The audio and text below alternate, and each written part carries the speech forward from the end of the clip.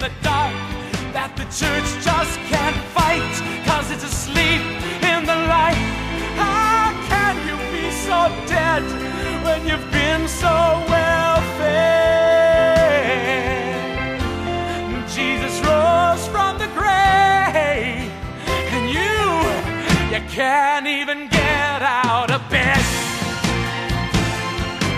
Oh, Jesus rose from the dead. Come on, get out of your bed. Hi there, everyone. This is Braden and Tally with the Voice of My Beloved podcast. And we haven't been on for a couple weeks. We have a lot going on here. We've got a lot of produce coming in from the garden. We're getting ready to have a baby here in the next month or so. And so we're sorry if our podcasts get a little more sporadic here over the next couple weeks and months. But we're going to try to be faithful and keep on with the study here. So just stay tuned. We're also working on getting it easier for you to listen to, with like trying to get it on Spotify and YouTube and some easier platforms. So we'll keep you in the loop with that. But today we are getting ready to start a weekend event. We're welcoming a family from Sudan, and we're super excited about meeting them, spending time with them this weekend. We've got a good group out here to listen to their story and what they're working on in Sudan and in Africa there. And then we've got the Above Rubies family weekend celebration is coming up at the end of the month. We've got quite a few people signed up for that as well. So I'm excited about the summer here and what God's doing. I love Colin Nancy Campbell's approach to the whole coronavirus. It's like, come out of hiding, come get encouraged. Yeah. It's a good approach, I believe. We need to have fellowship. People need fellowship. Yeah. And I so love hearing from elders. I think it's so important, especially in today's day and age. I feel like that's what's, it's what's kind of waning, is we've got all these young people thinking they're so much smarter than, and it's just crazy. We are living in a place where we desperately need the elders in our lives, and we need to be listening to them and taking advice. To feed the little goats beside the shepherd's tents, right? There you go. Yeah. So we're excited about that. But today we're going to be talking. We're going to go into the Song of Solomon. You heard our fiery Keith Green song there. Braden just smiles when he hears these songs. He's just like, oh man, yeah, preach it. You don't hear a whole lot of mercy in Keith Green. It's just all conviction. It's just fierce as can be, which I think is so good. We need to hear those voices. America needs it. Oh yeah. We need to be challenged. So that's what our theme is in this series here, this section, chapter 3. It's about getting out of bed. And so there was a season where the bride was in the bed. In chapter 1, we read that, the last part of chapter 1, he says, our bed is green. And so there was this season to be in the bed, to experience closeness in that way. But now, at this point in time, in this season, the bridegroom is saying, rise up and come away, right? Come with me, skipping over the mountains. And so she doesn't follow him, but now she's alone. You see, we notice right here, we'll just go ahead and jump in. Yeah, this is an intense part of this book. This is the night season, and it's pretty scary for the bride. You can sense just the vulnerability. Right. So it's good. So here we are, chapter 3. It says, by night on my bed, I sought the one I love. I sought him, but I did not find him. So just to point out here in the beginning, the Hebrew word is leilot. So we have the Hebrew word Lila is one night, and then leilot is plural, nights. And so this is a extended period. By nights, she's on her bed, seeking the one she loves. She's going through this angst in her soul because she didn't follow her bridegroom out into the mountains. And so she's without him now. So she's going through this night. So it's a physical night, and there's also the spiritual night. There's this, where's the light? Where's the light that he gave me before? And so she's desperate to come back to him. She's desperate for this intimacy with him, to be near him again. We have the verse in Isaiah 26:9 It says, with my soul I have desired you in the night. So here we see Isaiah as well. There can be this time of just being in bed and just desiring God and just wanting to be near to him. And we have these seasons of trials in our life, of going through a nighttime of trials. And through these times, God awakens us to desire him. And so this is where the bride's at. She loves him, right? She's desiring him. She's on her bed. She's not risen. The command to her was to arise, right? She's not risen. She's on her bed. Compared to chapter 1, our bed is green. Now she's in her bed. It's the bed that she's made for herself, kind of this comfort zone that she's created for herself. Yeah, I just see this as a really vulnerable place, because this is like the place of regret. You know, it's like she could be looking at this situation now going, oh man, I got myself in trouble. I didn't do the right thing. And she could have just stayed in bed. You know, like she could have just sat there in that regret, in that, like, you know, I missed it. I missed the boat. I missed my chance. There's no hope, you know. And I think that hopelessness is what the enemy tries to use in those places. In the night season, he tries to plague us with hopelessness. What's that? The Pilgrim's Progress, the despair, the dungeon. Yeah, Giant of Despair. Giant of Despair. Yeah, that despair. That's where that's what she's fighting here. Right. She's in the night fighting despair. Yeah. She says, the one I love. I'm seeking the one I love. This is the theme within her heart that is keeping her going forward. She loves him. You know, if she didn't love him, she would just stay in that comfort zone on her bed. But she loves him. She's seeking the one that she loves. And so this is what we see throughout the song is fuel that motivation. Fuel that motivation of love, and that will motivate you to get out of bed. It'll motivate you to press beyond what you feel capable of in order to find your bridegroom. So she says, I sought him, but I did not find him. So she's seeking him on this bed that the bridegroom's left, right? She's not going to find him in this place because the bridegroom's gone from there. And so what the bridegroom is looking for is a response of obedience. He called her to arise. And so sometimes in our lives, God requires, there's these specific things that he's required us to do, that he will withhold his presence from us until we follow through in obedience. And so the question for us is how dear do we hold his presence in our lives? How much do we value closeness to him? And that's going to be something we have to wrestle with, right?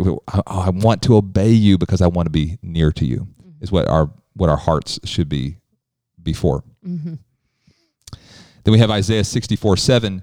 It says, there is no one who calls on your name, who stirs himself up to take hold of you. And this verse has spoken to me over the years because, you know, at times we find ourselves in this place of just wanting to be moved by God.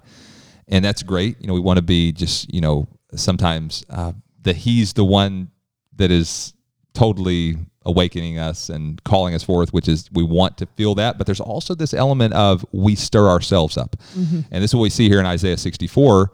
Isaiah is lamenting that no one is stirring themselves up to take hold of God. And so there is a responsibility on our part to stir ourselves up.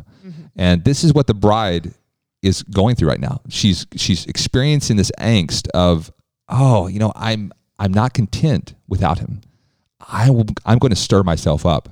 And actually we find here just the very next verse, she says, I will rise now. She's so stirred in her soul that she follows through in obedience. And so she's following through with the command to rise. She says, I will rise now in verse 2. She says, I said, and go about the city in the streets and in the squares. I will seek the one I love. I sought him, but I did not find him. So she's still searching. She's still searching for him. She is going to find him soon, but at least now she's followed through in obedience to actually rise up. Yeah. And I just love this, the truth about this. Like sometimes we just want this immediate, like, well, I did something.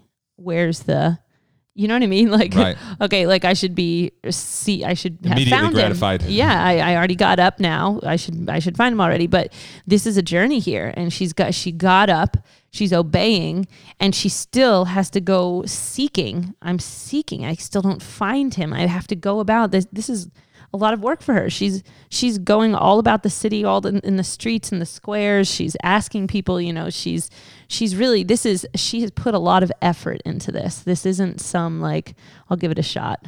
I'll go downstairs, see if he's, outside my door. Right. No, there's like, yeah. So she says, I'm going to go about the city and the streets and in the squares. She knows in her heart that this is where the bridegroom has gone, right? He's gone out into this place where people are. And what's challenging about that is that, sometimes, and this is very common, is that believers will be in the body, just like the bride was in the first chapter where, they made me the keeper of the vineyards, right? She got wounded from people. People wound other people. This is very common. It's not, if you're out there listening to this and you've been wounded by other people, your experience is not unique. This is something, everybody gets hurt by other people at some time or another. But what the bridegroom is challenging her at this point is to actually rise up out of that place of isolation. The bed was so nice. When you're wounded, there's a place of healing and rest to be in the bed, to get recovery.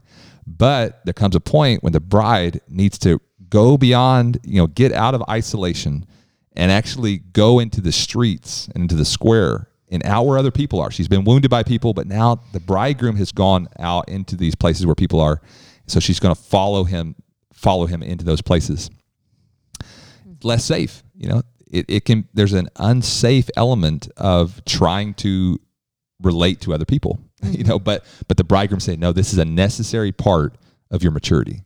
You need to take this step and follow me out into where the people are. It says, I will seek the one I love. I sought him, but I did not find him. So here the seeking again is motivated by love. This tension of not finding him is actually creating a greater desperation. It's creating this deep hunger. Oh, I've got to have him. Got to have him. Verse 3, the watchmen who go about the city found me. I said, have you seen the one I love? The watchmen who go about the city found me. So these watchmen are the spiritual leaders of the city. They're the shepherds who are protecting the city. So they have compassion on her. They see her. They go, oh, she looks troubled. She's, grieved about something. So, but she asked these watchmen, have you seen the one I love? So over and over again, you just see this theme of he is the one that she loves. There's such a deep connection in her heart. She's seeking the one she loves. What's interesting about this is that the watchman, the involvement of the watchmen play a really key piece in actually finding the bridegroom. So she's saying here, have you seen the one I love? She's humbling herself for one. She's humbling herself to even ask for directions, right? It takes some humility. Some of us guys have a hard time with that, to actually ask for directions, right? Can you tell me where, it's like, oh man. But she has to humble herself. She has to humble herself and ask, have you seen the one I love? And then I love too how it's this question to the shepherds and the watchmen. She's seeking for reality. She wants to know, have you leaders actually seen him? Because you can talk about him, but have you seen him? Have you seen the one I love? And that's, the bride is looking for leadership that has reality in seeing the bridegroom. And that's what if God's got you out there in a leadership position, I just encourage you to be a leader that seeks to see him, to be a beholder, to behold the Lamb of God. This is where the bride is nurtured. And that's what she's seeking after, is people that have seen the bridegroom, those that are walking in that place of intimacy and worship of him. And they're the ones that are able to help. They're the ones that are able to help her. So Job 42:5, it says, I have heard of you by the hearing of the ear, but now my eye sees you. So that there's a big difference between that, right? We can hear about God, we can hear about Jesus, but there's a seeing him. But Job, he had this revelation, now my eye sees you. It's a different level when you see him. Yeah, I think that you're talking about that she humbled herself, and I think it does take humility sometimes to be able to approach and ask for help from leadership, from those that are in authority. And so I think that's a big key element, is just being able to, that's a part of the process, is humbling yourself in front of, in front of these positions, Yeah. And that's her motivation is to see him, right? Yeah. She wants to see him. And I think of Ephesians 1:17, where it talks about Paul prays for the Ephesians that he would give you the spirit of wisdom and revelation in the knowledge of him, that the eyes of your understanding would be enlightened. And so that verse right there transformed my Bible reading as an early believer, in my teen years. Just begin to ask God, please open my eyes to know you as I'm reading your word. And it just took on this whole different level. And so just encourage you out there with that you'd be like Job, that you would go from just hearing about him to actually seeing him, and that you would encounter him through his word. This is the heart of the bride. Verse 4, scarcely had I passed by them when I found the one I love. I held him and would not let him go until I had brought him to the house of my mother and into the chamber of her who conceived me. So just looking back over this verse, when I found the one I love, I held him, would not let him go. She's finally found him, right? She's desperate for him, and so she actually finds him. She sought and she found. And her obedience is rewarded, right? She rose up just like he told her to, and she actually finds him in this place of obedience. And you can't help but think of Jacob, right? He's like, I'm not going to let you go. And so I read this verse here in Genesis 32:24. It says, then Jacob was left alone, and a man wrestled with him until the breaking of day. Now when he saw that he did not prevail against him, he touched the socket of his hip, and the socket of Jacob's hip was out of joint as he wrestled with him. And he said, let me go, for the day breaks. And then we have another passage here in Hosea 12:3. It says, he took his brother by the heel in the womb, and in his strength he struggled with God. This is speaking of Jacob. It goes on, it says, yes, he struggled with the angel and prevailed. He wept and sought favor from him, but he said, I will not let you go unless you bless me. So here we see this desperation in Jacob as well. He's weeping. Hosea gives us this insight into this wrestling that Jacob went through. He wept and sought favor from him. And so here we get that tension, that intensity here in the bride. She's longing for the bridegroom, and she comes. Once she finds him, she lays hold of him and says, I will not let you go. Yeah, and I think so much of that has to do with the journey that she just went on too. Like, this wasn't an easy thing. Just like, we said that she got up, she pursued, and she kept pursuing. And it was in that journey, that kind of turmoil in the night season, as she kept on pursuing and did not give up on this love that she had, that she kept on pursuing, she kept on chasing that love, that when that time of fulfillment came, like when she found him, it was like, okay, I'm not letting go. This thing is precious to me. And so I think a lot of us can think about just that whole journey of like our relationship with God. And, for those of us that have been through, the fire, been through the trials, I think that in those times we learn to lay hold and to not let go, and that's training ground. That's training ground, because the trials are going to get more and more. But we have to realize the importance of holding on. I'm going to hold on. Like, I just went through a really hard trial. I've got the one I love right now, and I don't care if things get worse, but I'm not letting go. Right. Like, it's this like desperation of the journey. That's what the journey, it prepares you for that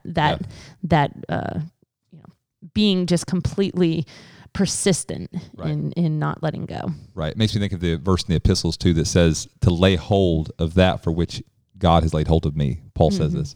So there's like this laying hold, and there is this fervency that's involved with it.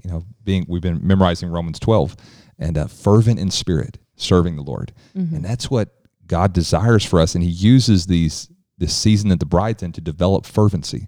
And this is something so key. If you're listening in America, this is such a needed message. We need to be awakened out of stupor, out of slumber, and really seek to be fervent in spirit. And this is what's going to prepare us. We can have stockpiles of food, we can have all these things, but if we're not on fire in love for God, all these preparations they're not really the heart of the matter. Right. I'm not opposed to having a stock of food, but I'm just encouraging people, the best preparations you can do is the preparation of the heart. And we need to be getting out of bed, engaging with God, seeking him. I encourage you to set aside time for prayer. We need to be found ready when the trials come. Many are going to be caught unaware. They're going to be caught off guard. And it's so important that right now we be found ready. It doesn't matter whether the crisis is coming or not. One of the crises, and this is something that's really spoken to me over the years, one of the crises is a spiritual crisis, and that's a cold heart. And so whether an actual crisis breaks out or not, there's a crisis sweeping across this land, and it's a crisis of cold love. And we need to be intentional about getting into that place of burning in love. I think of the two men on the road to Emmaus. Did our hearts not burn as he opened up the word to us? We need to ask God, Ephesians 1:17, God, please grant me the spirit of wisdom and revelation in the knowledge of you. I want to know you.